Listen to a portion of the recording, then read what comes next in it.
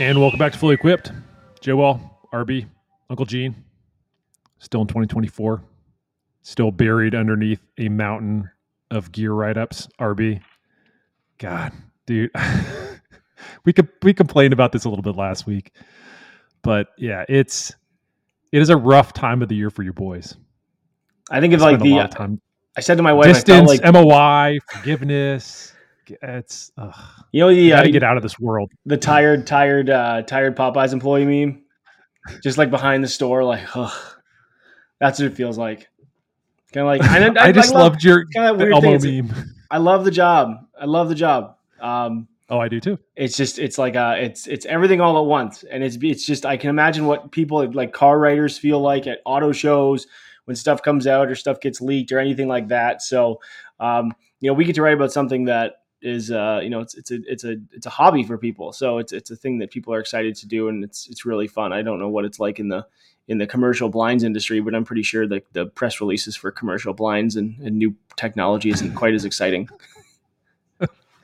Yeah, you had to go commercial blinds, did you? I'll say I think writing about gear is a lot more exciting than commercial blinds. The only reason I use that analogy is because I worked with someone one time, and they said it's like, oh, you're like back. They were working as like a tech rep, and I said to them, I was like, so back doing like golf, like what were you doing before? I was I want to try something different, and I worked at like an interior store and did blinds. And let me tell you, no one walks into like a blind store like super pumped to like buy the newest blinds, but like people walk into a golf store and they're like really excited. And I was like, I've never forgot that. That was like almost 2 decades ago now. And I always think about that, we get to work in something that people are very excited about. And, it's exciting for us as well. Yeah. When my kids were younger, and you guys are probably going through this, you end up socializing with people that you normally wouldn't socialize with because your kids are friends with their kids 100%. Or they're in the class or something. I'm grilling one day, and I'm talking to this guy, and he was a nice guy. I'm talking to him. I'm like, so what do you do for a living? He's like, I'm a double-sided tape salesman. And I go, huh? And he goes, I guarantee you, he goes, what industry do you work in? We sell double-sided tape. And I'm like, the golf industry. He's like, yep, on grips, double-sided tape. It's like, see that box? Double-sided tape. And I'm thinking to myself, man, I would be so close to sticking my head in the oven if I had to wake up every morning and get motivated to sell nothing, no knock. And if there's anybody out there selling double-sided tape, hey, more power to you. But it just made me realize, man, we work in a cool profession, and a lot of people have jobs that are grinds. So whenever I start feeling sorry for myself for bitching like you two, I realize could be worse. So yeah, I know. Every time I complain, I think I'm that much closer to getting fired or somebody stealing my job. So I'll remain positive during this whatever rough time is for myself and RB in particular, as we continue to churn out content over on golf.com.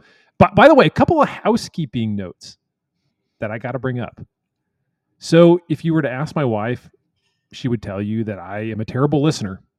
She asks me to do things all the time. I never do them. But you know what, fair listener? You've been asking for years now, because this podcast has been around for that long. You've been asking for years for a video version of the podcast. And I'm here to tell you that we are going to give you what you finally have been asking for, what you've been craving for. That's right. Fully Equipped now has a YouTube channel, which means that you're going to be able to watch this podcast. I don't know if it's going to be every week, because trying to get all of us, as you might have noticed, Serial Killer is not here. He's at a TaylorMade event. I think is he fitting? I think he's teaching people about the new Qi10. Am I right? I think he's doing some education. I believe. He's. I think he's educating.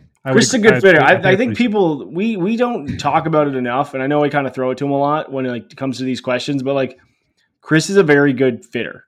And he's very good at explaining things, and he's very good at demonstrating these things. I know, like, we share a lot of their video content on golf.com, but like, he's really good at what he does. And for him to go do this, he's being facilitated by, I think he's being brought in by TaylorMade. Obviously, True Spec sells a lot of TaylorMade gear. I think they wanted to help fitters kind of help understand their gear, and I think that's why he's there. So again, I think it's one of those things we don't give enough credit, but he does a good job. And Gene, you know what? You do a good job too. Year of gratitude. Why do you have to give? Stop giving Gene his flowers. Just at what? What do I do a good job at? What are you talking launching about? golf balls with robots. Letting the robot rip, pressing the button. Yeah. I don't even know if Gene knows how to press the button. I don't even do that. So data collection. I just sit around data collection. Emergency break glass.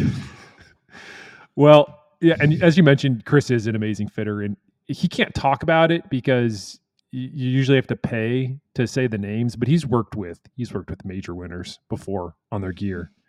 He's worked with plenty of tour pros. He's a really good fitter. And oh, by the way, you can actually work with him.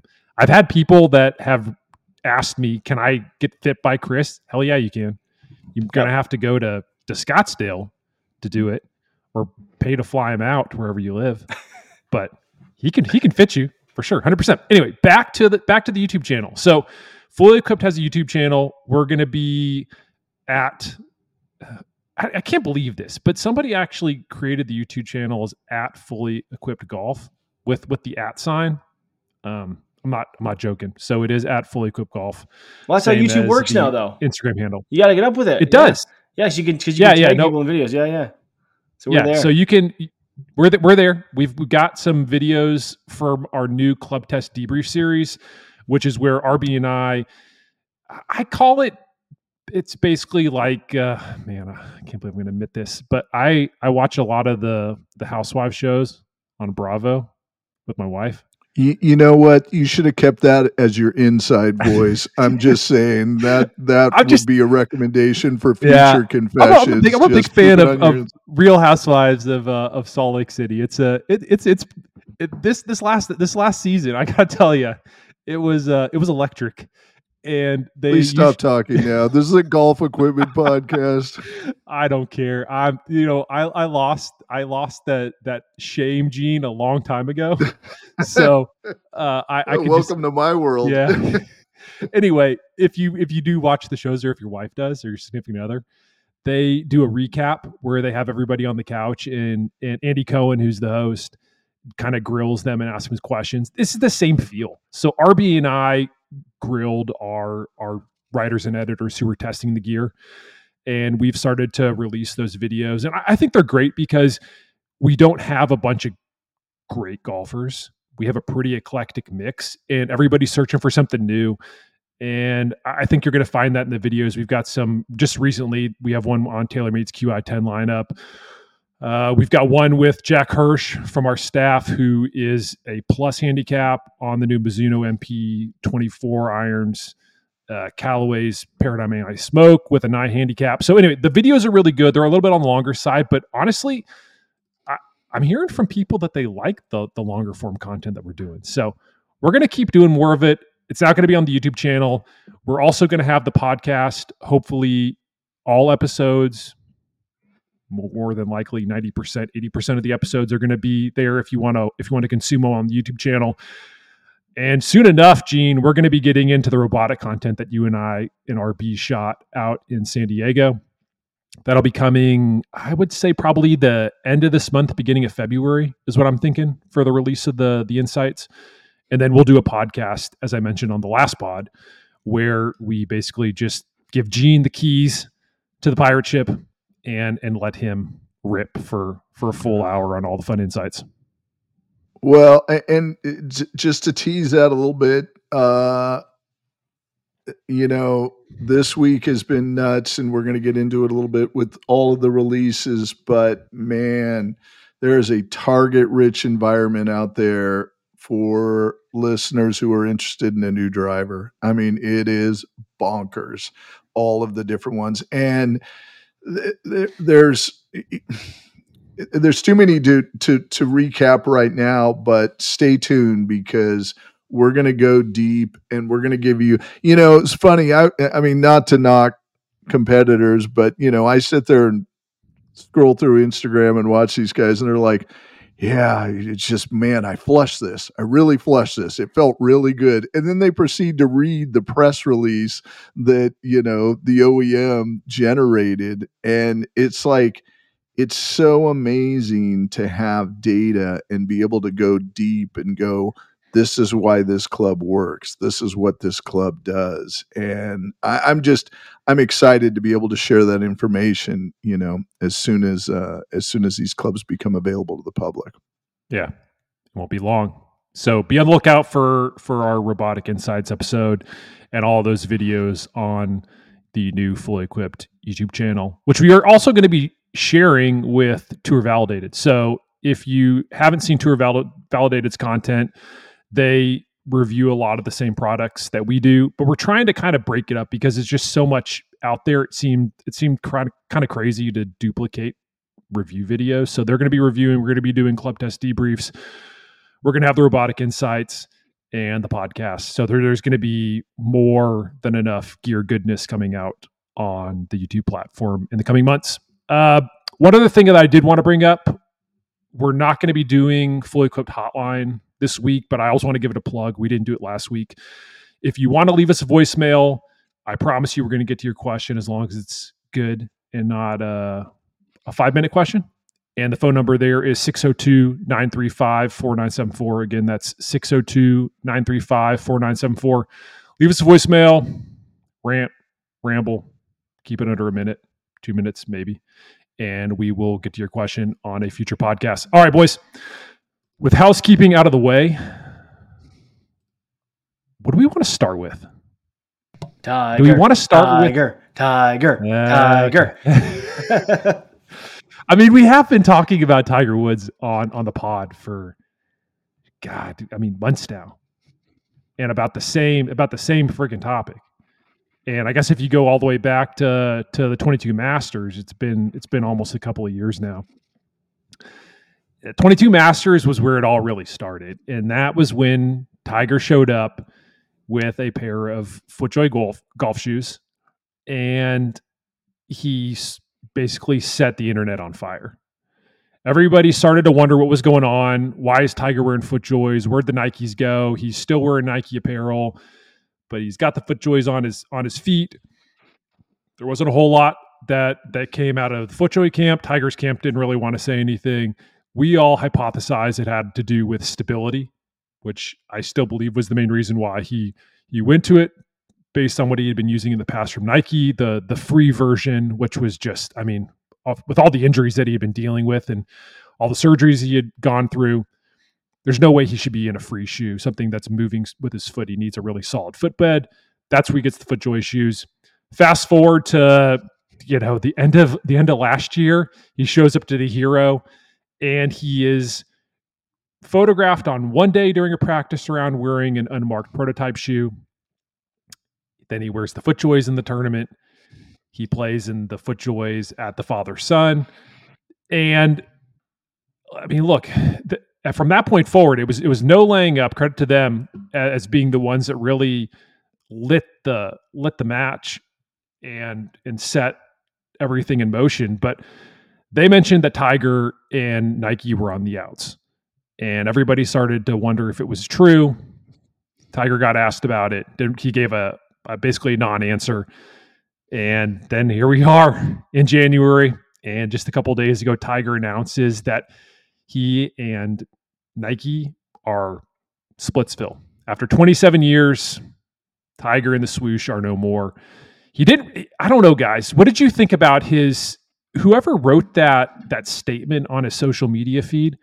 They either did a terrible job or the best job ever, because it was beyond cryptic. I think it's by intention. And yeah, I would think so. Yeah. I think there's a lot of people that go through the communications at the level where Tiger's at. But I think overall it's going to be interesting to see what happens from a shoe perspective, from a soft goods perspective. I'm not a big, I like good clothing, right? And was Charlie wearing Grayson a sign? That was one. There was I read it earlier this week. I don't remember where the quote was. A reporter a long time ago when Tiger signed. I don't know if it was one of the first tournaments he played in, but his mother was still wearing Reeboks, and she's like, "Oh, why are you wearing Reeboks? Tiger's at Nike." And she says, "Well, they paid him. They don't pay me." And then I thought of that when Charlie had the Grayson stuff on. But beyond the shoes and the clothing, like golf glove, like what golf glove is he gonna wear? Like, is he gonna go FootJoy? Because he's already got the FootJoy shoes that he's wearing. Like, that's kind of a fascinating little like nugget. And I think TaylorMade and Adidas was a long running relationship. Obviously, they're separate now, but look, everyone knows there's way more money in soft goods than there is hard goods. Like, let's not beat around the bush here. So with that in mind, if TaylorMade was going to go after a soft goods market, why would you not launch it with probably the most recognizable golfer on the planet? And that's I want to say that's the way it's going to go. And even then, he owns the T-Dub logo, so he can license it to wherever he wants. Obviously, he's going to be wearing it. But to be able to say that, you do like a Grayson drop or something like that, or have a core product that you wear, whatever it happens to be, right? I think it's going to be interesting because Nike should have, and this is like Collin Landforce. I don't know if you follow him on Twitter or Instagram. He talks about a lot of stuff, manufacturing, soft goods, consumer products. It's really very interesting. And he said, like, how come Nike fumbled Tiger so bad? Like, it should have been Jordan. Right. And like, it's not an original take, but like, how did that not become a Jordan brand for golf? Like, it should just become like this all time thing of like, everyone just wants to wear Tiger gear, Tiger gear, Tiger gear. His name's freaking Tiger. Like, it's how cool is that? Right. Like, all of these things like build up, and it's like somehow they fudged it. And so someone else is going to have that opportunity. So now let's see what they do with it. Even though he's older now. I mean, when was the last time Michael Jordan threw a shot up in an NBA game? And like, they're selling a lot of freaking Jordan shoes. So if they can somehow harness that branding and do it right, I think someone's going to really capitalize here. I don't know. Tiger has always been segmented to golf. I think Jordan was a bit of a unicorn in that he transitioned in, like my alma mater, UCLA, their football team is all Jordan based. And it's like, wait a minute, that's the wrong sport, but he's transcended basketball, and he's obviously transcended it into fashion. And that's, yes, Tiger Woods is one of the top most recognizable athletes, but I think he was always in the golf lane, whereas Jordan, he did some really amazing things in that he was able to transition out of basketball. And most importantly, sports are important for Nike, but fashion is critical for Nike, and Jordan is transcended into fashion, and that's what makes his brand so powerful. Whereas I think Tiger, as big of a name as he is, still is mostly a golf related brand, and it's a niche sport. We should point that out. I mean, I think what was it, the Tiger Woods Masters got like, what was it, 9? It was a lot of people watching the Masters when Tiger won in 2019. It was very highly rated. But like the recently like hugely panned Golden Globes got like 9 million viewers. So like, let's put golf into perspective here, that it still has a much smaller audience than probably like a weeknight NBA game too. So that's a good point, Gene. Yeah. And I think, Gene, you nailed it when you said that Jordan transcends, because I mean, if you look at the national championship game, there was a Jordan brand on the field during the national championship game. Michigan, first time ever, and it is. And there was no Nike, like true Nike with the swoosh brand on the field. It was Adidas and it was Jordan. So Jordan definitely has that cachet where, even though a lot of the kids that are probably wearing his shoes never watched Jordan in a live game. They probably watched him on YouTube. Yeah. They see the logo and they automatically are like, that's Jordan. That is like the gold standard. I got to have those shoes. They come out in all the different colorways. To me, if I look back at Tiger's time at Nike, I think about the commercials. There were so many great commercials. I wrote a story this week for golf.com, reheated an old one back from 2020 on my 7 favorite Tiger Woods Nike commercials. God, there were some really good ones out there. But the one feeling that I always got about Tiger's time with Nike is that Tiger wanted to play golf, and he was willing to play golf with Nike equipment because he was getting paid so well. but I never really got the sense that he was all that interested or excited about being a pitchman. I just, that's why I almost wonder if you look at, and there's been a lot of chatter about like, where is Tiger going to go now? Is he going to start his own brand from scratch? Is he going to join a sub brand from another manufacturer?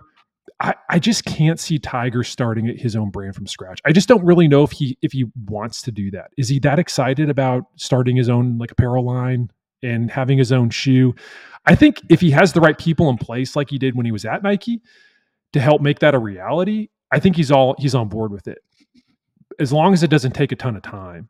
Whereas I look at Jordan now, and he's got a lot of brilliant people at the Jordan brand that are making it run. But I don't know. I see Jordan being more involved in his apparel and what that looks like, more so than I could see Tiger doing the same thing. So if I was going to put my money somewhere, I'm thinking he ends up with a sub brand as part of an existing apparel brand. I think RB, you mentioned Grayson and Charlie wearing it. Justin Thomas is a Grayson guy. Tiger and JT are really close. I could see Grayson being a logical landing spot. That's probably of the ones that have been mentioned is the most likely for me. But you never know. I mean, I saw out there on social somebody had mentioned On Cloud and Federer, and maybe some sort of a deal where he gets his own like signature shoe and kind of his own like wing within On Cloud for his brand, maybe. But again, it's like how many irons in the fire does Tiger have now? He's still trying to play golf, and apparently more than just the Masters. I mean, there's his statement on social alluded to the fact that we'd see him in LA, and I know that's his event, but I'm thinking based on the way he played at Hero and how he looked at the PNC, I think we're going to see Tiger tee it up at Genesis. So I think he's going to try and play some, he had mentioned maybe like one tour event a month. I mean, that's 12. That's a way more than I think anybody expected Tiger to play. But I think we'll see him there. So he's still playing. He's got his course design business. He's got, TGR. I don't know. I don't really know how much he wants to start his own brand. So give me, like he shows up with a Grayson, I think is probably the most logical. And then you have to ask the question, and I'm sure Nike was asking the same question. We've talked about how they just got too big for golf, but was the TW brand moving the needle? He didn't transcend. It was really interesting when Tiger first signed with Nike for, I think it was like the first year, maybe two. They tried to put him in all this stylish, flashy stuff, and he hated it. And he said, and he kind of put his foot down and said, I'm a golfer. I grew up with traditional golf wear. I want to wear traditional. I don't want to, basically, the subtext was, I don't want to look like a clown out there. I want to look like a professional athlete. He did wear pants that were about, that you could fit like 2 or 3 grown men in. Gene. Yeah, those fashions don't age well when you watch those clips on although Jason Day's wearing them now, the Jinko pants. Yeah, I don't think those are going to age well anyways. But it's interesting because by not pursuing the fashion route, he potentially cut off. And I respect him for doing it because you don't want to look like Daly out there or somebody nuts, but in doing so he probably didn't push the envelope and create that kind of fashion transcendence that Jordan brand did. Jordan didn't do it while he was a Nike athlete, but Tiger had the opportunity because he doesn't have to wear a uniform. He can wear whatever he wants within reason when he goes out there. So, once again, he's 47. There's whole generations. I mean, my kids barely know who Tiger Woods is. They know the name, but they don't know a lot about him. So they're not going to be as driven to, purchase his clothing as, some long in the tooth 50-year-old. And I don't know how. I think it depends on where he ends up. If he ends up at a Grayson and it's a little more fashion forward, I could see the younger crowd just like jumping on it. Oh yeah, Tiger Woods. This is great looking stuff. If he ends up somewhere else, I feel like I'm bashing the Jason Day and the Malbon partnership. You really are with the baggy pants, man. I'm an asshole. I am an asshole. But yeah, I just, if he shows up in anything that's a little like out there from a fashion perspective, I could see it going sideways pretty quickly. So I think he'll choose a safe choice. That I do. And I think it's gonna be a little more fashion forward and cleaner, like more like the recent Nike stuff that we've seen from Tiger, not the old stuff from the late 90s or early 2000s that everybody takes pictures of, when he had the pencil waist and the pants that were, it was basically like a size 30 waist, but if you got down to the right around the ankle, that was like a size like 34. The shirts look like they were double XL. Yeah, they're ridiculous. Bought at the big and tall store. Yeah. Anyway, all right, that's enough Tiger and Nike talk. Before we jump into the gear, which is I think why everybody listens to this podcast, let's remind you that golf.com has a membership called Inside Golf, and you get $140 worth of benefits for just $40. You also get a magazine subscription, but this year we're actually doing something really cool. RB mentioned it on the last pod. We are going to be offering Inside Golf members the chance to join these bucket list golf experiences. And the first one is going to be 3 days and 2 nights at Pinehurst, where you're going to get a chance to check out Pinehurst number 2 weeks before the US Open. No big deal. It's a really cool experience, RB. Are you getting an invite to this, by the way? I don't. It says that there are going to be golf.com editors there. Are we going to have to draw straws to see who goes? We're trying to figure out a potential short game wedge experience fitting / discussion mini open forum kind of thing. So fingers crossed. I'm a big fan of Pinehurst, and I was there like not too long ago, and I think not just the idea of like seeing behind the scenes of number 2, but also getting to play the new number 10 from Doak, and also. Again, there's a lot of there's some pretty cool experiences as far as dining and all kinds of stuff that's built into this. So, and again, you're staying at the Carolina Hotel a couple weeks before the U.S. Open, which is pretty neat. So, I think for those who are like kind of golf sickos, like the people that we kind of talk to here, there's going to be some gear stuff. There's going to be some instruction stuff, all going down while we're there. So, I think it's going to be a pretty cool thing to take part in, and hopefully.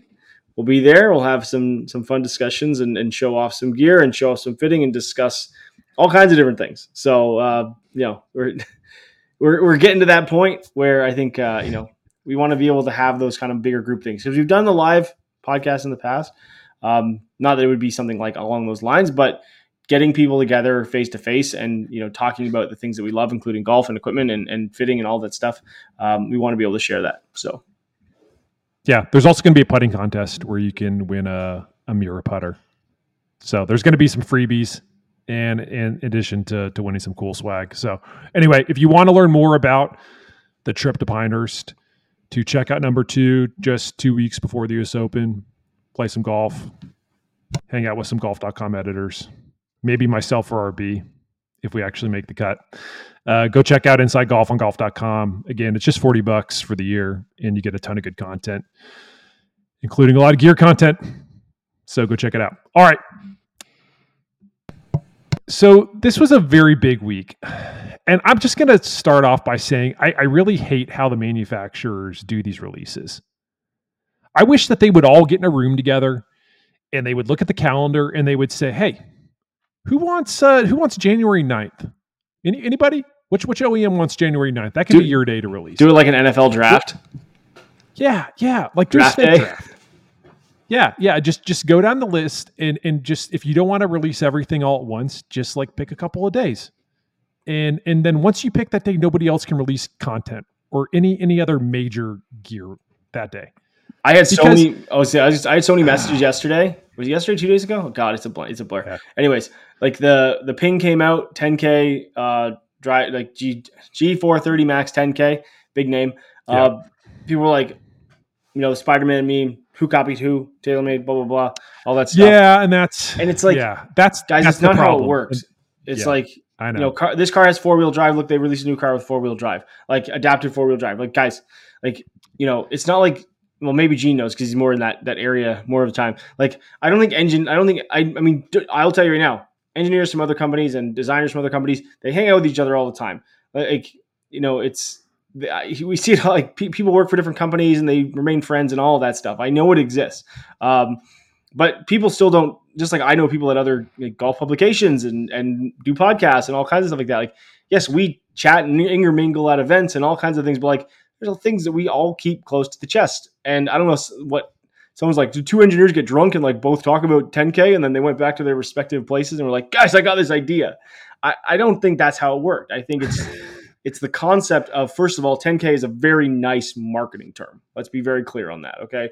Like, to put this number out there, it's very clean. It's very easy to sell. It's maybe not that easy to understand. Check out the YouTube page or my Instagram page. I did do a little thing on that, our fully equipped page. We're going to talk about try that and explain some of that stuff. But like, all of those things kind of come together to create like, okay, let's strive for this or strive for that. And just like sports cars, sports cars kind of look all the same a little bit, like the really high end ones. Like, there's variations, but like angles of things, because like you're looking at variations of like, okay, well, this is like the angles and draft angles and how speed and aerodynamics work and all that stuff. Like, if you look at all the F1 cars, they all look very similar. But if you dive into the details of the aerodynamics and all these things, they start to separate themselves, right? So they're all F1 cars. They're all just slightly different. And, we've got 2 drivers that have 10K MOI, but they're still very different drivers, and they do different things for different people.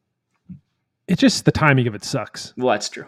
Like, and that's the part. And I get it. I'm sure maybe one of them got wind that the other one was going on the 9th, and they both thought, like, we got to go.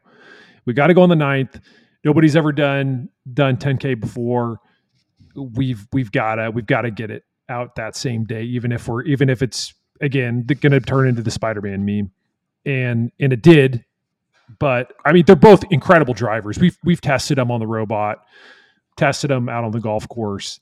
They are special, and the drivers that we are specifically referencing. So Ping's G430 lineup has already been out. They waited a little bit to release the LST fairway, but the G430 lineup as a whole has been out now for a year. The big difference here is that they're adding a driver to that lineup, which is the Ping G430 Max 10K. And I got to tell you, man, this driver is incredibly special. I had a chance to test it when I was out at Ping HQ, and I'm used to the balls that I'm hitting off the heel or the toe. And like I don't try to hit balls off the heel or toe, but I was really trying to see what would happen to the numbers. And I couldn't get spin, guys, like up over 2,800. And it was just so flippin' consistent. And it matched up with a conversation that I had just before I went to Ping with Cameron Champ. And Cam is using G430 Max 10K, and he had said the same thing. He's like, man, I went to Ping and I was pounding this thing, and he's one of the fastest, if not the fastest guy on the PGA Tour. And even he was noticing really consistent spin rates. And we've talked about it before. The faster you swing, the more those mishits, especially the spin rates, the more those spin rates, the deltas become magnified. So you'll see them jump depending on where that ball impacts the face. But the design of this driver, RB, I want you to, because you did the write-up. The design of this driver is the reason why people are going to hit this driver. They're going to be like, man, I normally hit it like 2,700 spin out of the center, and I'm only hitting it like 2,900 on my misses. Like, what the heck's going on? Why is that the case? Well, I think it really comes down to the idea that once you get mass positioned away from the face and around the perimeter, you get stability, right? It's it's the idea of this ring that's harder to spin. That is what MOI is, moment of inertia, the amount of force it takes to get something to start moving. And in the case of a driver, it's in a circular motion. It's around the centered axis when it sits on a platform. And what the legal limit is 5,900, but for driver, but there's no limit on, and that's again heel toe, that's sitting and going in a circle, but there's no limit top to bottom. And that's the thing that these engineers are starting to look at is, well, if we can stabilize the head, not just in the heel toe direction, but in the vertical direction, well, all of a sudden we start to see less and less spin fluctuation. And what I'm curious with Gene is to talk about is I've tested personally, I'm not a robot, the Kirkland driver, and it was pretty good off the middle, but I found that spin was all over the place once I started missing it, especially lower on the head, which is generally my miss. And I was like, okay, like it's a fine driver, but it's not as forgiving as other products on the market. And for a lot of consumers, it's still a really good driver. Like, again, I'm not saying that because I'm wearing a Costco hoodie. Okay. Like, I was going to say, if you're watching the pod right now, I didn't bring that up at the beginning, but I figured people would start to notice you are wearing a Costco hoodie, which I am jealous about. Kind of one of their fashion drops, I guess. I don't know. A friend of mine, I paid for it. I did not. This is not free. This is not a sponsorship. It came with his irons. Someone showed me. Someone sent me a picture, and then I was like, "Can you get me one of those?" Because they're in the States. They didn't do it in Canada. So, anyways, thanks to Don. He's a good guy. But anyways, there's a lot more fluctuation in that, and that's what you see when I hit like a persimmon driver, a smaller driver. The bigger you go, the more MOI it has, the less the less it's going to twist when you start seeing mishits. And for golfers out there, that high-low, which we see on the robot, you hit one high on the face, it launches higher and spins less. Hit it lower on the face, it launches lower and spins more. It kind of neutralizes and kind of finds the center point. That's the whole point. That's the whole goal and design goal of putting MOI into a driver. But when you are able to maximize it across the board, now you've got something where you start missing it and you start to see these very, very normalized numbers across the face. And like, even if we go back a number of years, like drivers did not have that, did they, Gene? Like we saw a lot more even 3-4 years ago. I know I wasn't here 3-4 years ago. You were still hitting golf balls 3-4 years ago. Like the difference on a low face strike on a lot of drivers from 5 years ago is hugely different than it is now on the modern stuff because they've neutralized it so much more. Oh, absolutely. Without a doubt. And it's really interesting. As you were talking, I was just looking over the numbers on the G430 Max. Don't give too much away, Uncle Gene. No, I won't give too much away. But what I will say, just to kind of tease it a little bit, is on 6 of the 8 points off of the center, the spin didn't vary much more than 150 RPMs, and we're talking about spins that are normally 2,500. So, I mean, that is that is really, really low. And to RB's point, what's really interesting is the high and low spin numbers. And Jay Wall talked about this with Champ. You don't see much of a change, and that normally, just I'm not going to name names of a driver, but normally when you increase half an inch and go up on the face, you lower the spin by 300-400 RPMs, and vice versa going down, and they've almost have that, which is really wild. When you look at the numbers, and you can see the benefits of the high MOI, really kind of adding consistency to launch and spin, or not launch numbers, because launch is going to change based on roll especially, but spin numbers staying consistent with different impact points. That's a new phenomena of this technology that's being introduced. Yeah, and I think you nailed the reason why we're starting to see pros. We're going to mention another pro here in a second who changed to the new TaylorMade Qi10 Max, but I think that's why you're seeing pros start to look at these drivers, is because if you can dial in the launch and the spin on these heads, because the spin deltas across the rest of the face are so tight. It's one of those situations where if you're a tour pro, you're like, why the hell wouldn't I use this driver? And I think that's why we're starting to see some of these fast players, some of these guys that are crazy accurate, like Collin Morikawa. I think that's why you're starting to see them go, man, why am I playing a low spin head? If I can get the spin numbers down where I need them, give me the Max driver. It's kind of like the last iteration was, and I've mentioned this before. It's been a while, but the M5 driver from TaylorMade, twist face, all that stuff, was one of the first drivers to have it. I think it had the first injection ports as well. But anyways, it was the last driver that TaylorMade did the quote unquote tour head for the consumer as well as tour players, where it was 430 cc's or 425 cc's, somewhere around that area. So there was the M5 and the M5 Tour. And everyone was like, oh, yeah, Rory's going to use the tour head. And everyone's going to you'll see a lot more of the tour head on with players. And then guys like Brooks Koepka had the weight slammed up to the front and at the heel, or at the back and at the heel or something. No, it was, back, heel, because it had the weight track along the back, and then at the front. So he was looking for this particular bias in the club head. And nobody on tour used the tour head. And it was like, well, why did we do this? And it was like, well, because especially with that driver, again, carbon on the crown and the sole with a weight track, which is was pretty unique at the time, to be able to have a larger driver that you could really control spin. It had the twist face, so you're starting to help normalize spin around the face as it was kind of, as you started missing around the center. And there starts to become this less and less need for the smaller head for the more precise player, because they know they're not going to be that precise. And if they can normalize numbers with a bigger driver, why would you not do that? And it's very different from, say, an iron, where when Ping originally did the blueprint, which I know they just released the new stuff, and we'll probably touch on that maybe just a little bit, but the whole idea was aim small, miss small with those smaller blades. And even then, with the new one, they said, okay, you know what, guys, maybe we went a little far with the last one. We should probably make it just a little bit bigger and a little more forgiving. But as far as the driver is concerned, no one's going, guys, we need to go smaller again. We need to go smaller. Yes, you can go lower spin. We're seeing that with a number of drivers, and we'll probably talk about the next podcast. There's a few drivers that are coming out that are very, very low spin that are going to benefit those players.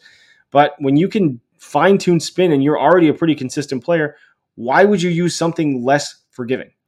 That's the biggest argument that I make for when players, even when they look at irons. Like Luke Donald just came out and did his little what's in the bag, and he's using the 245s throughout the entire set. This is a guy that used to use MP33s and then used a mix set, and now he's just like, screw it, give me hollow body, baby.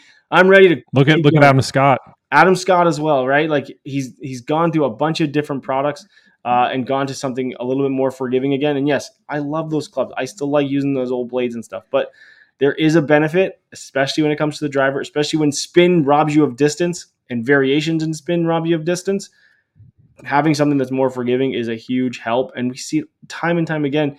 We have the freaking robot numbers to show people that it is way more consistent when you miss with one of these golf clubs. It's all there. Yeah. It's in science. It's physics. It's right there. I think the stigma around Max drivers is going to start to dissipate this year. For better players, I should say. I agree. I think that stigma is going to go, because as you start to see guys like Cam Champ and Collin Morikawa start to accept these drivers and the benefits behind them, I think I think regular golfers are going to start to go. And again, we've talked about this on the pod. I don't think that you should look at what's being used on tour and treat that as like the golden rule for like that particular product. Like if it works for Tour Pro, then it's got to work. No, I mean, go out and test. Go to get with a fitter, find the best product for you. But I do think it's going to break the stigma behind Max drivers being for mid to high handicappers. Well, but I would make the argument that this is one of the first years that the Max drivers are providing performance characteristics that are beneficial to tour players. 100%. Whereas in years past, they simply were designed to launch higher and to be honest, spin a little bit more for a lot of these guys that are golfers that had trouble getting the ball in the air. So this year, it's not all high launch, low spin. I mean, there's some real exceptions that are just amazing, like the AI smoke, but all the ones that we've named, I was just going through the data as we were talking about it, and man, for their launch angle, they're really low spinning. So it gets these guys the distance that they need, especially at the higher velocity. And then it gives them some love on off-center hits that they normally don't get with the LS products. And so they're getting the best of both worlds. Look out, USGA. We got more problems coming. These guys are smoking it, and they can miss it. I'll say, don't worry. People have already started to pick up on that. I had sent out a tweet a little while back teasing some of the drivers that were coming, and I mentioned one in particular where the center, geometric center and low center spin rates were basically identical. And somebody said, well, why isn't the USGA looking at drivers? We talked about it on the podcast. They are looking at drivers. That tweet got some run. That tweet did get some. That tweet got some run, and it's because, and I like a lot of the people that were kind of replying to those things. I like the idea, and everyone knows where I kind of sit on the rules and the rollback and all that stuff. But they kind of caught that crowd, and they were like, "Do you see this? This is why we need to do this kind of changes." So, but it helps. Yeah. It does help regular golfers, and I think. When we do talk about that's all that matters, man. Exactly. That's all that matters because that's who's buying this product. Tour pros are not buying the product. Yeah. The people that are buying the product and keeping these manufacturers in business, they're mid to high handicappers who want to get better. And the only way to get better is to have better equipment. And sometimes you gotta pay to get better equipment. So I think this, again, to Gene's point, I agree. These are not your dad's Max drivers, so to speak. This is a new wave of Max drivers that I don't even really know if they should even have the Max name on them. They feel like a unicorn, man. They really do. I think it helps the Ping G430 Max unicorn. Yeah, I mean, really, I know it's the 10K number, and that's what people are gonna notice on these. But speaking of 10K RB, we got to talk about your video, man. You want to touch on that? Yes, of course, because I think it's really important. And I'm not saying anybody out there is going to be trying to cheat. You're not cheating, you're not trying. Isn't that baseball? Yeah, exactly. Let's say, yeah, exactly. If you ain't cheating, you ain't trying. But walk people through here. Like, this 10K has a lot of benefits, but if you're somebody that uses lead tape, like, you kind of got to be a little bit careful about how much you're adding. I talked to some people at a number of OEMs, and I asked this question directly, and I didn't want to send them out during any presentation. And I was like, so you asked it at one of the summits we went to. I technically did. I guess I loved. Yeah. I appreciate it. Brought some questions from, as Gene said, the people that just read press releases, and they're like, oh, this guy kind of understands what he's talking about. You hear that? That was just the sound of me tooting my own horn anyways. So what happens is when you have a driver that is at 10K, the goal in most of these designers is they're getting it very, very close to 5,900. So let's just say, out of argument, they're making it right at 5,900 or 5,850, right? And that doesn't really take a lot to get to that number. And you've got the 4,100 top to bottom. So there you go. You got your 10K. Now, the thing is, to increase MOI, you have to do two things. One, you make it bigger, which they can't because all these drivers are kind of at the limit for the USGA, or you add mass. It's very simple. You make something heavier, it's harder to move, right? You got a small rock and a big rock. Which one's harder to move? The big rock, right? As long as they're made out of the same material, okay? We're going to get into the near nitty-gritty of that stuff. But the bigger it is, the harder it is to move.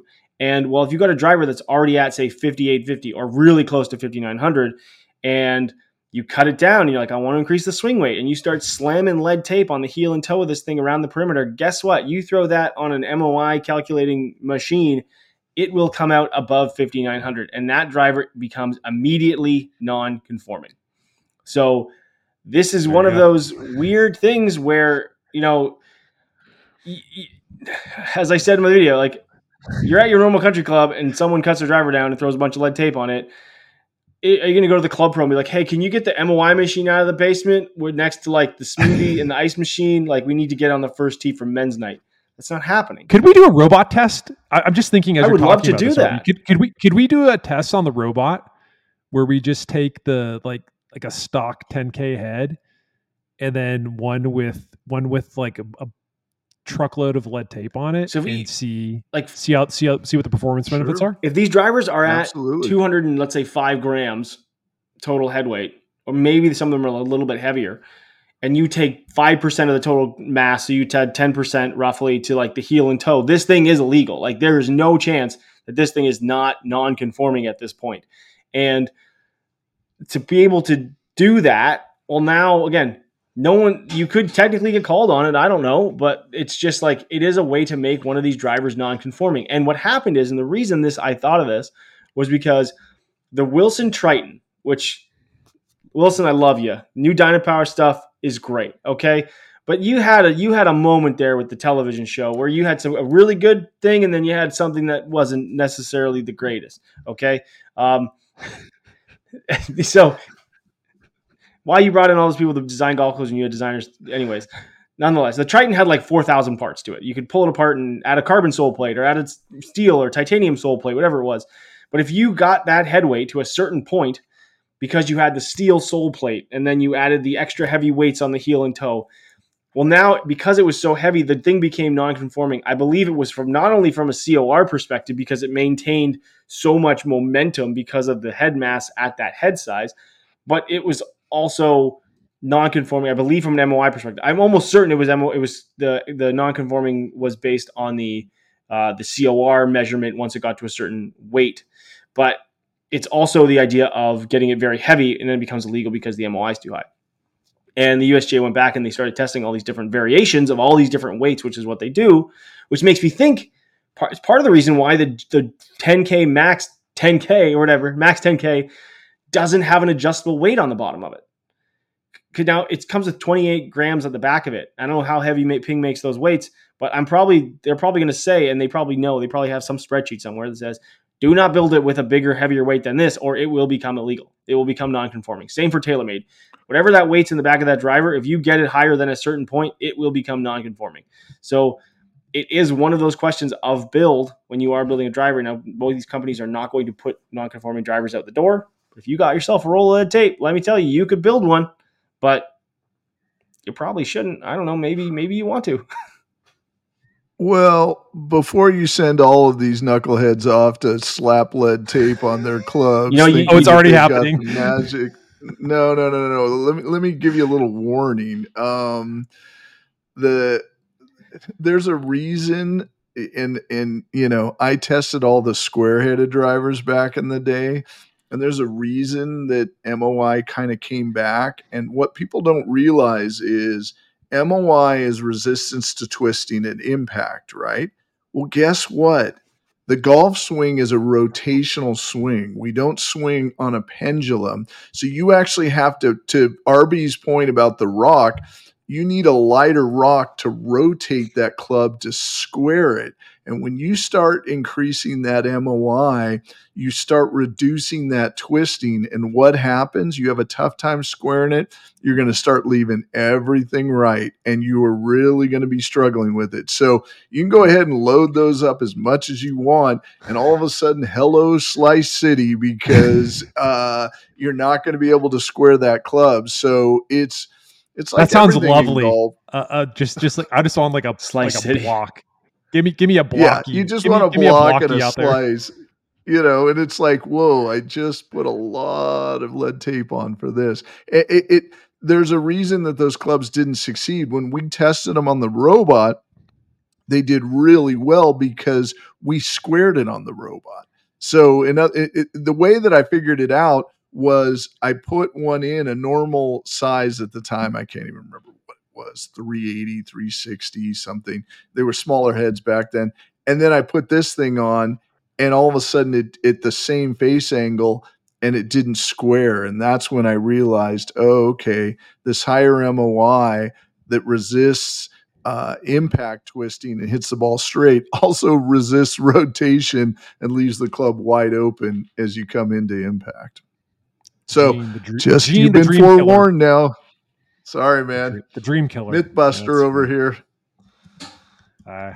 Anyway, all right. So that's sort of the idea behind 10K, the potential for making it non-conforming.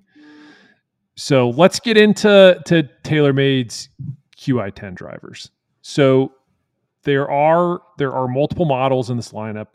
No surprise there. You have the Qi10, the standard head. You have a Qi10 LS, which is going to be the low spin head. And then you have the Qi10 Max. So the Max model, similar to the G430 Max 10K, this is TaylorMade's 10K head. And if you looked at the three models in the lineup and you were to say which one of these models would fit Collin Morikawa, I don't think any of us would have selected the Max version. Not and that's chance. Just because if you go back to 2020, the week before the PGA Championship, Collin Morikawa switched to a TaylorMade sim driver with the Mitsubishi Diamante D Plus shaft. He's used this driver almost exclusively. Now, he's tried to get into other TaylorMade products, but he's used this driver almost exclusively through last year in December, the Hero World Challenge. And so I would guess that if one of us was posed the question, what driver is Collin Morikawa going to show up to the Century with, we would have all said sim. He's going to show up with sim. It's a low spin product. It's a driver for a guy who hits a go-to, cut fade. This is the driver that he's had in the bag. It's worked for him. He's won 2 majors with it. He's going to stick with sim. Collin Morikawa shows up to Century with a TaylorMade Qi10 Max driver. And everybody was like, what happened? This is a really interesting story here. I was going to say there's something that there was one quote that I caught from your story that we got from TaylorMade when we came to the quotes that really stood out, but I'm going to let you go through it and then I'll chime in on that. Cause I think to me, that was probably the most important thing that really comes down to much less the physics of the club head. Well, what was the quote? Cause now you got me curious. Collin prefers a shallower looking driver. And the sim was very unique that it was very shallow and very low spin. Yes. And you get these drivers, and to get that 10K, you pancake them, you push them down, and they get bigger. Yep. And I was like, that makes a lot of sense because there's a lot of players, and Chris has talked about this in the past. And I've experienced this with product that I tested, and I know we'll talk about it. Stay tuned for a club test debrief. I tried a product that was very forgiving, and I didn't like it. I went to a smaller club head, and I really liked it because it fit my eye and it fit the way that I wanted to feel a club release. And for Collin, he likes that fade and that bigger, smushier club head, pardon the technical term, fits his eye. And I think that is something that we don't talk enough about, is the human element of what fits a player's eye. And I think it's really key. And it made sense. I read that quote. I thought, gosh, that makes so much sense because the LS is very deep face. It's shallower. It's not shallow. It's shorter heel toe. It's very, very deep face. It's great for a guy like Rory who wants to see that draw off the tee more often than not. But it's not great for a fade player. And for Collin to see that driver that he's very confident in, like that's a great way to make a decision on a driver and then fit it to you.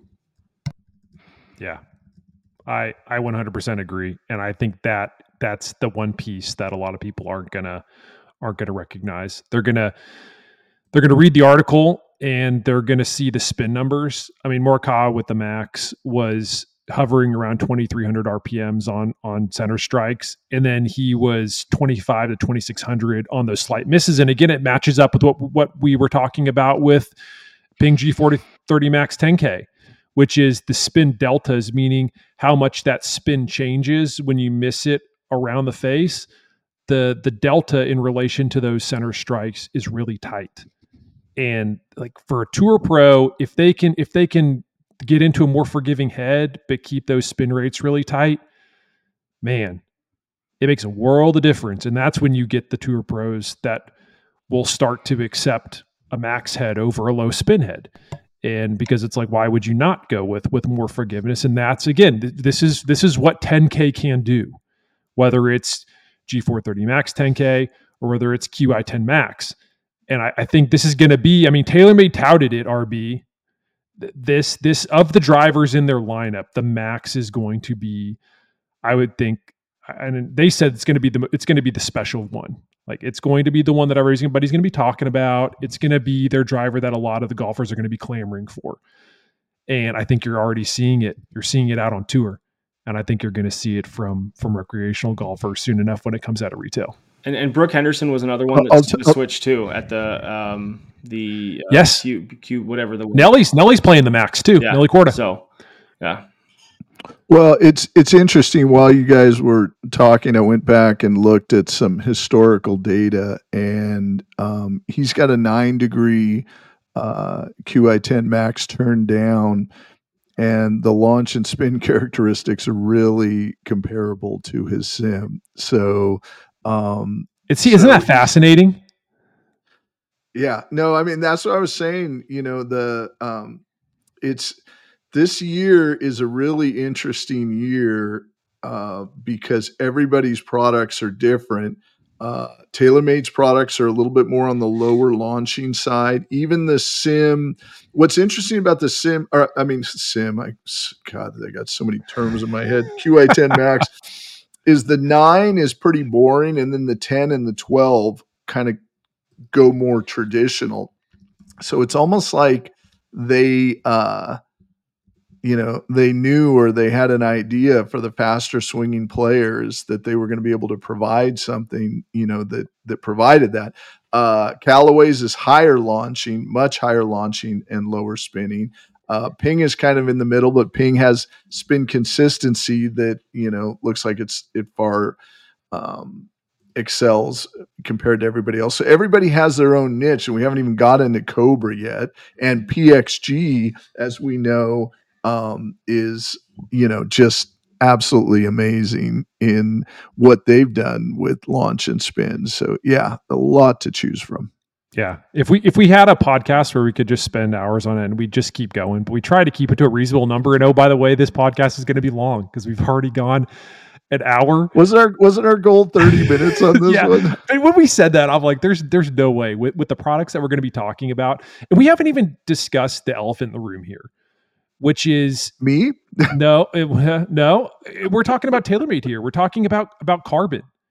Yeah. I feel like if you look at the last 2 years, TaylorMade took some lumps. They came out with carbon, and Stealth did reasonably well. But there were still a lot of people that are like, man, I'm not gonna go to carbon. Everybody else is still in titanium. And then Stealth 2 came out. There were a lot of complaints about the durability of the Stealth 2 face. Let's be honest. Like there were a lot of people that were saying, I've sent in 2-3 heads that the faces have cracked on them. I don't even know what to think anymore. I will tell you this: TaylorMade has taken a lot of this feedback to heart on the design of Qi10 in ways to improve the overall durability of that face. It is still carbon, but I will go on record and say this. It took TaylorMade 3 years, but based on what we saw from our robotic testing and from what we've heard from our player testing panel, like they nailed it. And that's no bullshit here, because like this podcast, we're a little more open and free with our feedback on products. But TaylorMade nailed it with these clubs. And one area in particular that we'll get into in the robotic testing pod, but these things are really friggin' special. Not just the Max, but the core model and the LS. I've had a lot of people ask me since the story came out, hey, is the TaylorMade one any good? Yeah, it's really good. So I think this is, Gene mentioned Cobra is going to be having a comeback this year. I would 100% agree with that. But I think TaylorMade's having a comeback. They did. They took their lumps with Stealth 2, but they've come back in a big way with Qi10. I don't want to say that they released it too early, because you always have to have a first product in the marketplace to improve upon, but they had their issues, and they had their issues with wear. They had their issues with consistency, which was really weird, even on a robot. Once again, I'm operating in this bubble. I don't have access to all the fancy press releases and you don't want those. Shrimp cocktails and Yeah, consider yourself lucky that's around RB. I just get the heads and I look at them and I'm like, Qi10. I'm like, what is, I'm like, that It's name kind of fun is a that little way. odd. I like it. I like No, just a little bit of like the blind testing. I like that. It totally is. And Yeah. then I test it, and when you test it, you're concentrating on the data. And then I started analyzing the data. I'm like, whoa, look at that. There's not much drop off in distance. Whoa, look at that. There's not much drop off in distance. Whoa, and when I start getting those excited texts from Gene, I know that it's a good product. And I'll get him sometimes where he's like, man, this is really good. Yeah. And so, I was just really excited to share that. Like, wow, these guys are back and these guys have done something good. 100%. I would totally agree. Yeah. They are back. Anyway, all right. Anything else, boys? If not, I'm going to tie a bow on this pod and jump into Tomo. We good? I'm good. We're good. All right. Well, let's do that. All right. As I mentioned, RB and I had a chance to speak with Tomo Bystedt. We've had Tomo on the podcast before. He is the man when it comes to TaylorMade's Carbon Woods division. And we did a pretty extensive deep dive on Qi10. A lot behind the design, a little bit behind how things have changed from year 1 to year 3. Tomo's always a fun interview, gives a lot of really thoughtful answers. Enjoy it. Tomo, how we doing? Doing great, John. All right, so I want to get into some stuff with the new TaylorMade Qi10. Mm-hmm. One of the things that you set up at the top was that you're not making the trade-off, we're breaking the trade-off. Mm-hmm. And the trade-off is this balance between forgiveness and speed. It's, I want you to talk about, it's so difficult because I always, and I've said it on this podcast before, I liken it to levers. Typically when you pull one lever, you've got to lift off of one. There's a trade-off here. Right. But you all have something special in the mix this year, particularly with this Max driver. But like, walk listeners through how difficult it is to get to 10K with this Qi10 Max driver. Because yes, there are three drivers in this lineup. You've got the core of the Qi10, you've got the Max and the LS, but there's something special about this Max driver. Yeah, so there's a lot to unpack there, obviously, with that trade-off that you talked about, the speed or distance and on one hand, and then forgiveness on the other side. And I think as you get into the weeds of designing golf clubs, there's all these little things you can change on it to change the performance like one way or the other. You can add a little bit more CG this way or that way, and all of a sudden you get something that's better on the forgiveness side, but maybe it's a little slower, a little shorter, and it's a little spinnier.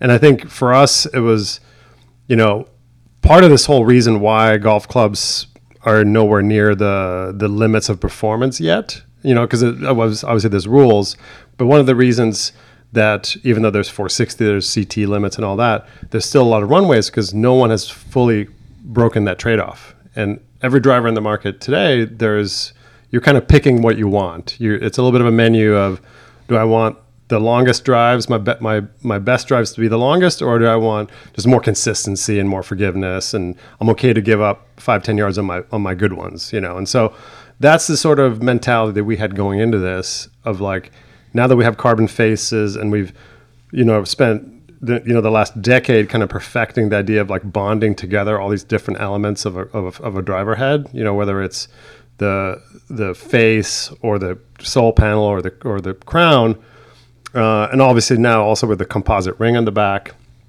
now we have all that weight that we have. Now we can really take advantage of that in a way that we weren't able to before.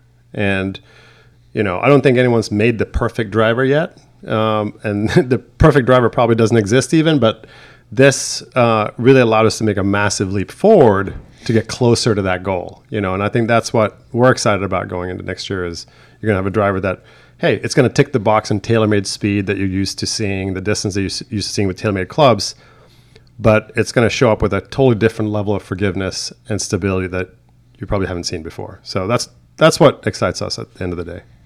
So you managed to get to this magical 10K number with a carbon face. Mm-hmm. and it makes me wonder, like, how far back did you start looking at trying to get to 10K? Do you think you could have gotten there if you weren't in carbon? Like, what's that process been like? Yeah, that's a really good question, because it's sort of, going back to the earliest conversations. I remember having this conversation with some of the guys on the team back in probably 2017, as far as I can remember. Then there could have been some before that, before I was working in the Woods team, but that's when this whole idea of like, could we one day get to 10K? And this was before the carbon phase was a done deal. So we didn't know that we were going down that road. And so we were thinking back then of like a tie face driver getting to that number. And I think as we started unlocking the carbon phase, we started looking at this more seriously. We were like, okay, now this could be an achievable goal where we don't sort of abandon all the things that we love about our product, which is, distance and all those great things, but we were able to maybe break that trade-off in a way that wasn't possible, And so certainly since we started Stealth, we have had this in the back of our minds of getting there.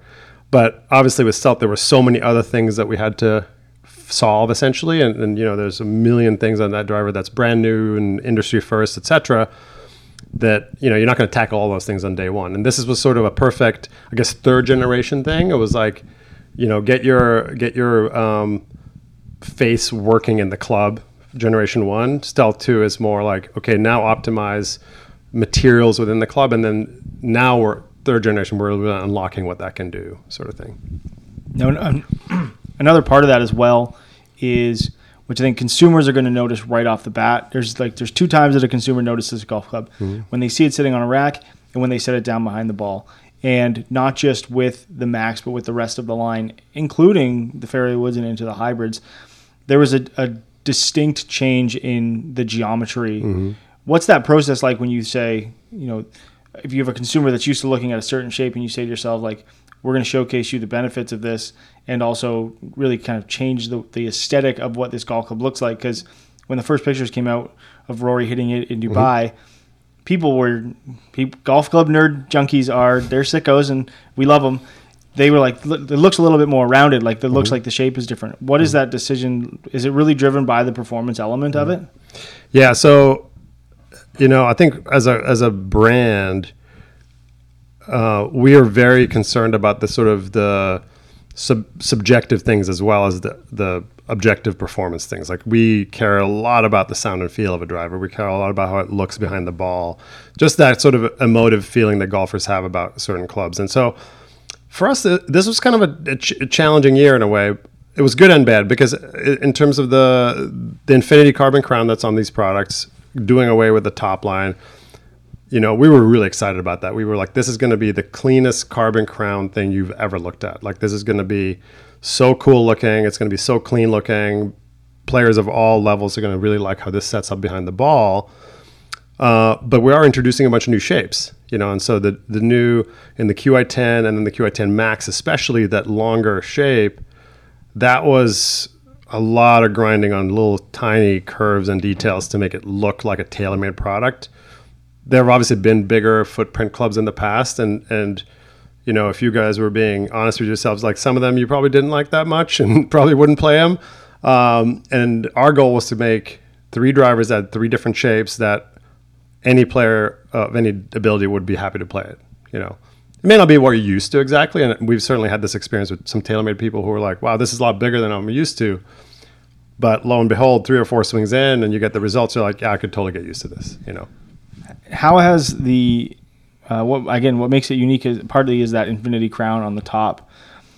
How much has the processes changed from obviously predating going with the carbon crown, even from like welding parts together to now using adhesives that are obviously like incredibly strong.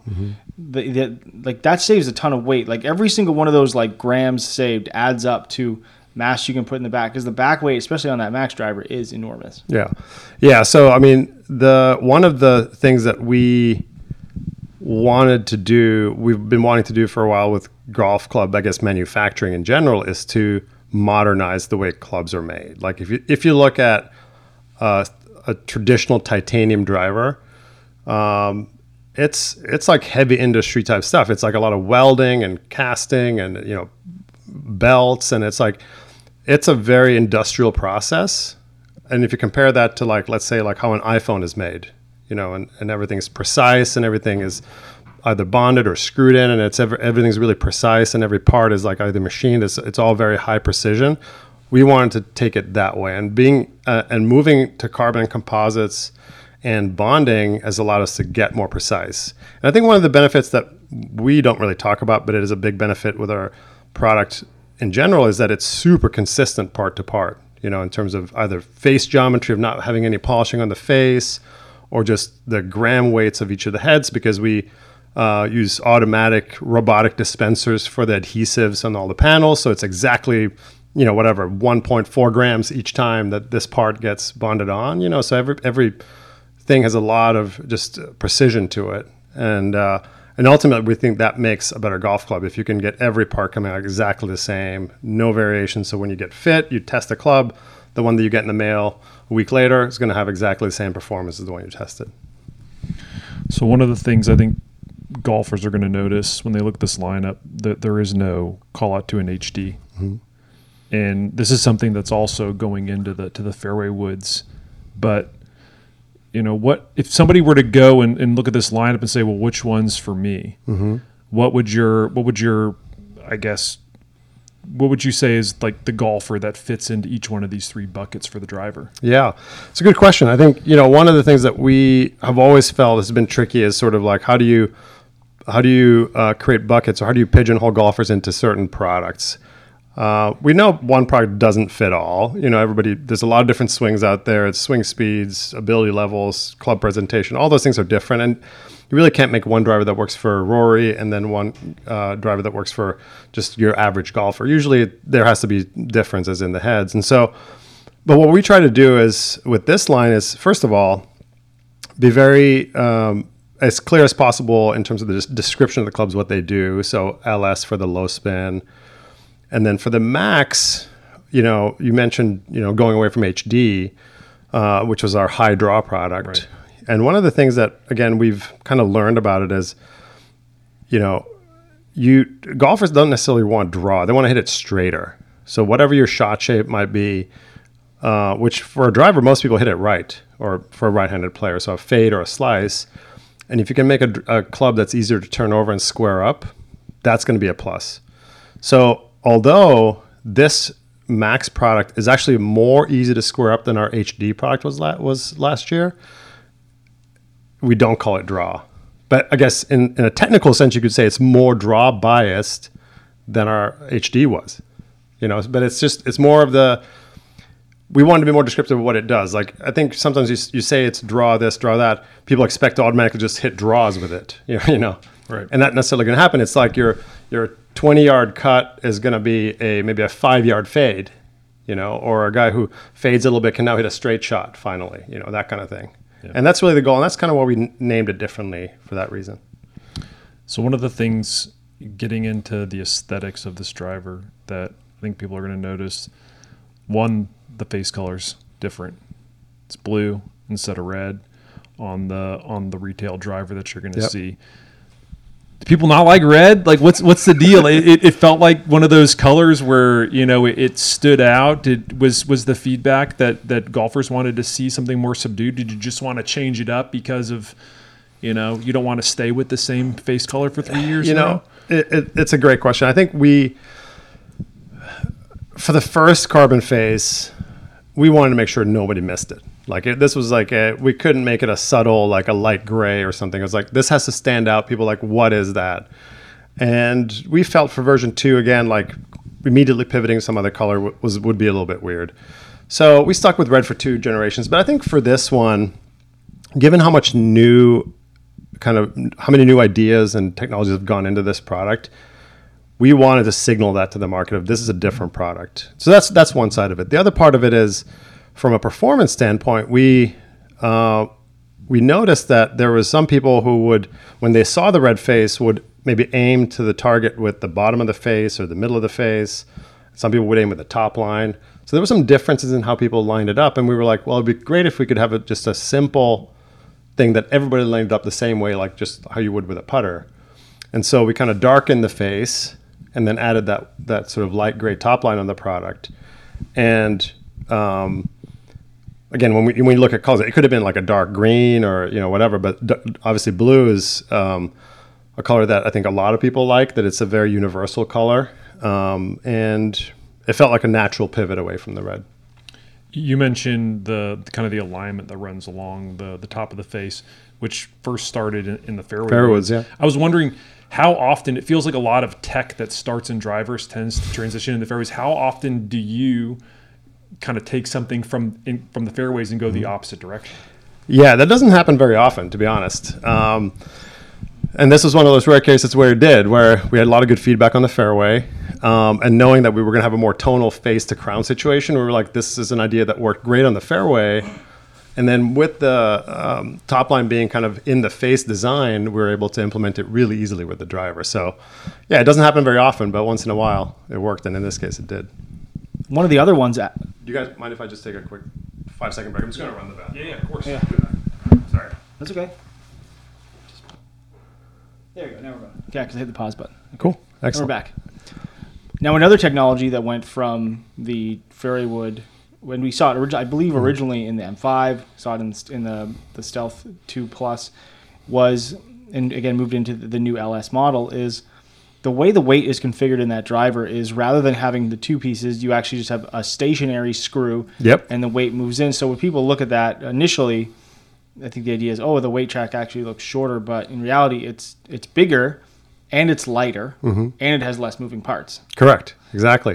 Yep. So was that like a conscious decision, again, just to save mass, to be able to create higher MOI but still not sacrifice that adjustability? Yeah, we like you said, M5 was the first time that weight system showed up, and obviously on Stealth 2 Plus fairway woods, we added the kind of garage element where it kind of goes into the club a little bit.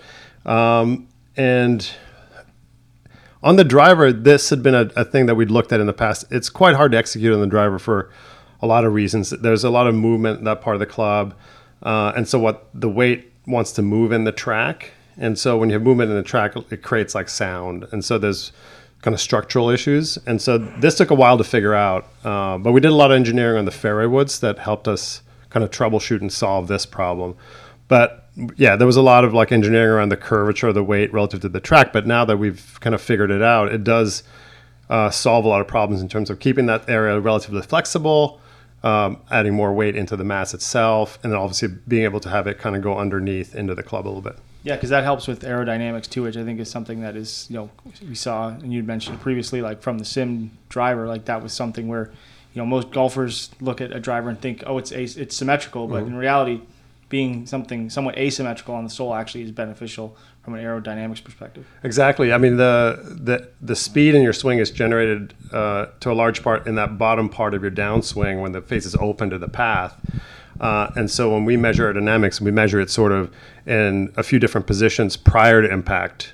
And most of that airflow is coming not over the crown, but under the sole and from like an open face position. And so this really helped with that airflow. And again, we're not talking several miles an hour or anything, but again, in the realm of somebody like a Rory or Scottish Shelf or somebody who's fast in general, it can be, tenths of a mile an hour and sometimes half a mile an hour of club head speed, which again is a tangible benefit in speed and distance.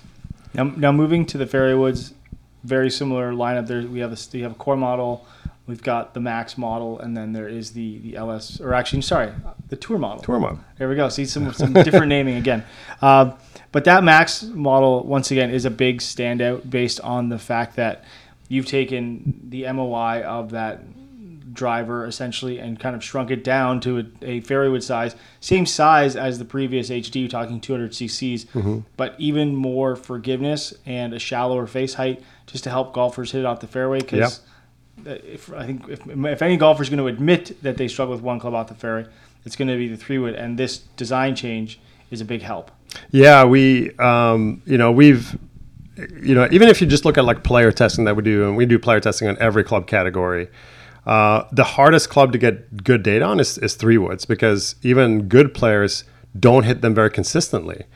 And so we know that anything we can do to build some consistency into the product can have a massive benefit for golfers. And I think one of the things that has happened, I think, a little bit with fairwoods over the last few years is there's been an arms race for distance. We were at the forefront of distance back in the M2 days, and we made some really long product, and the industry Rocketballs days. Yeah, actually, you can go back to Rocketballs days, and then it's been this race to for every company to make the longest possible fairway woods, and I think somewhere in the mix was lost of let's make them really easy to hit, make them go higher. Now, for some people, that's going to mean that they don't go as far because you're launching it higher and all that. But the benefit and sort of forgiveness and consistency, a lot of times is going to outweigh that kind of sacrifice in a way. And so we wanted to make sure that for our lineup that we had something that kind of ticked all the boxes for different players. And obviously with our Qi10 product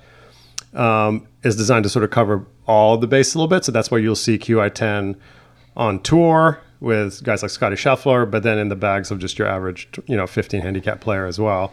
But the Max is the one that I think a lot of people should play, and I think, if you look at the TaylorMade employees, for example, a lot of people who are single digits play the Max, or they played the HD last year because of the fact that I'm looking to hit that a certain yardage, and this is the most consistent way for me to get there. So the first thing that I think golfers are going to notice when they set this thing down is doesn't look like a recent TaylorMade fairway wood, and that has to do everything with the crown. Mm-hmm. I mean, I set it down for the very first time, and it looks like you shrunk the driver. It's all carbon on the top, which I know is a difficult thing to do. But what was the reasoning behind getting away from having kind of that steel and the carbon and being able to fashion those two together? I know some golfers might go, oh man, that was my way of being able to kind of use it as an alignment aid. But sure. what was the reasoning behind going to all carbon? Yeah. So ultimately, I think performance kind of comes first in the sense that, if you can lower the CG, you can save some mass, you take it, and I think for us, if you've, again, watched the evolution of our, all the way from M series to Stealth 2, carbon crowns got bigger and bigger each time because we can save more mass. And so then the natural thing was, can we eliminate the top line entirely and replace it with carbon? And again, knowing that the couple of grams you can save from that is going to be helpful in the rest of the performance. But also, I think if you have the top line in the face, like we have that lasered top line for alignment, you don't really need those other lines. And in fact, those other lines can potentially throw you off a little bit because it's you don't know where you're looking. Am I looking at the edge of the carbon to line up the club, or am I looking at the leading edge? Am I looking at so having a singular point of focus was something that we saw even in player testing have better results. And so, it was a pretty easy decision. And I think just the sort of, the quality, the premiumness, the lustfulness of products. I mean, sometimes that just comes through and it just looks better, and I think ultimately golfers, to a lot of extent, they sort of, emotion takes over sometimes when they buy products too, and they have to look good. Yeah. Going back to something that we'd already discussed in the drivers with the changing of the naming, similar here in the fairways, but, and again, people are going to wonder, do you have an HD version in the fairways? Yeah. So again, it's the same as the driver in a way where, we've actually built in a little bit more ability for the golfer to square these clubs up. We've moved the CG right to the center face. Usually the CG is a little toward on most woods, like fairway woods drivers, and mostly a little toward. We really moved this CG to the center face, so a little bit more heelward than some clubs to help the golfer square it up. So actually these are easier to square up than HDs, even though we don't have draw in the name anymore. And so we're still delivering that kind of performance. But again, it's more about hitting the ball straight as opposed to all of a sudden hitting draws. And we also know that golfers, they don't necessarily respond well to the word draw on product. Yes, you guys have probably seen as well. Because I think in some ways golfers, first of all, they don't want to have training wheels. I think that's clear. And then the other part is, if you commit yourself to saying, I'm going to get a draw bias driver, fairway, whatever, well, what happens to your irons? Do you have to put a different swing on the irons now? Or is the rest of your bag not matching up? And I think ultimately what we're trying to do is give golfers a set that they can hit all the clubs straight with the same swing, and you're not having to manipulate anything, right? And so that's kind of the goal. And I think sometimes we try to overcomplicate it a little bit with things like right bias. The other thing we found out that was kind of surprising too in some of our research is people don't know what the word bias means. And so when you say draw bias, they don't like, what are you talking about? It's not clear. So we're like, let's just talk about what it is. It helps you hit the ball straighter. Yeah. Is that a difficult thing to do when, especially again, if we're talking about the Max product, not just in the driver, but in the fairway wood as well, and even so much as in the hybrid, which is built on a larger footprint to help make it more forgiving, higher MOI, launch higher, shallower club face, all of those things. But when you're dealing with the geometry of the fact that the head is longer, heel toe, front to back, you would think that naturally the center of gravity is going to move away from like the shaft axis of rotation. Yep. But because of the lighter nature of all the components that are there, it does free up. It creates we always say, like, you got something to play with in the sandbox, right? Like, you only got so much sand in the sandbox. That's right. So you've got this ability to, save a lot of sand in this area.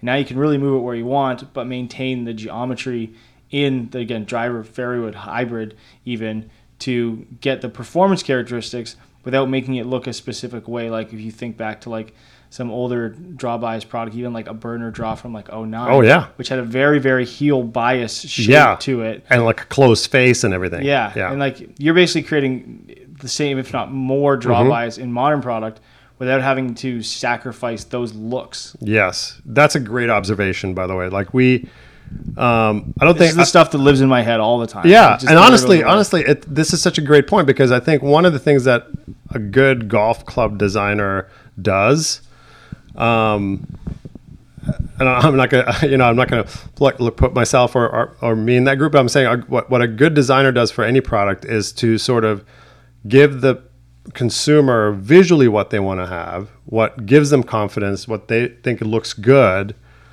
but then give them the performance that they need, right?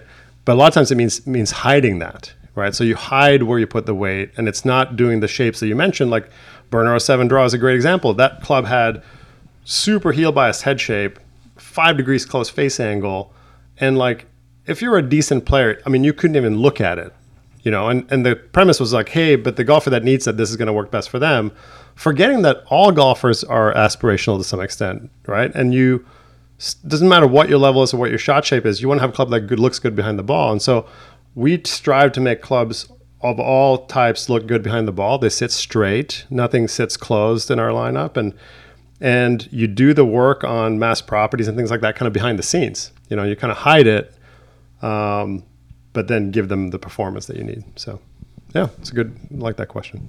I think, RB, you do have a lot of good stuff in your head. I think that's a good place to a good place to end this interview, Tomo. Okay, thanks for the time. Thank you, guys. Appreciate it. All right, and thanks again to Tomo for the time. That will do it for a lengthy episode 223 of Fully Equipped. As I mentioned at the top of the episode, if you haven't subscribed to the Fully Equipped YouTube channel, make sure you do that. The YouTube channel, again, is at Fully Equipped Golf on YouTube. We'll keep churning out more videos here in the coming weeks because, as we mentioned before, there's still a lot of gear left to be released. Also, we are on the social channels as usual, at Fully Equipped Golf on Instagram and at Fully_Equipped on Twitter. Thanks as always for listening. Man, if you made it to the end of this podcast, good for you, because it was a long one. We'll see you next week.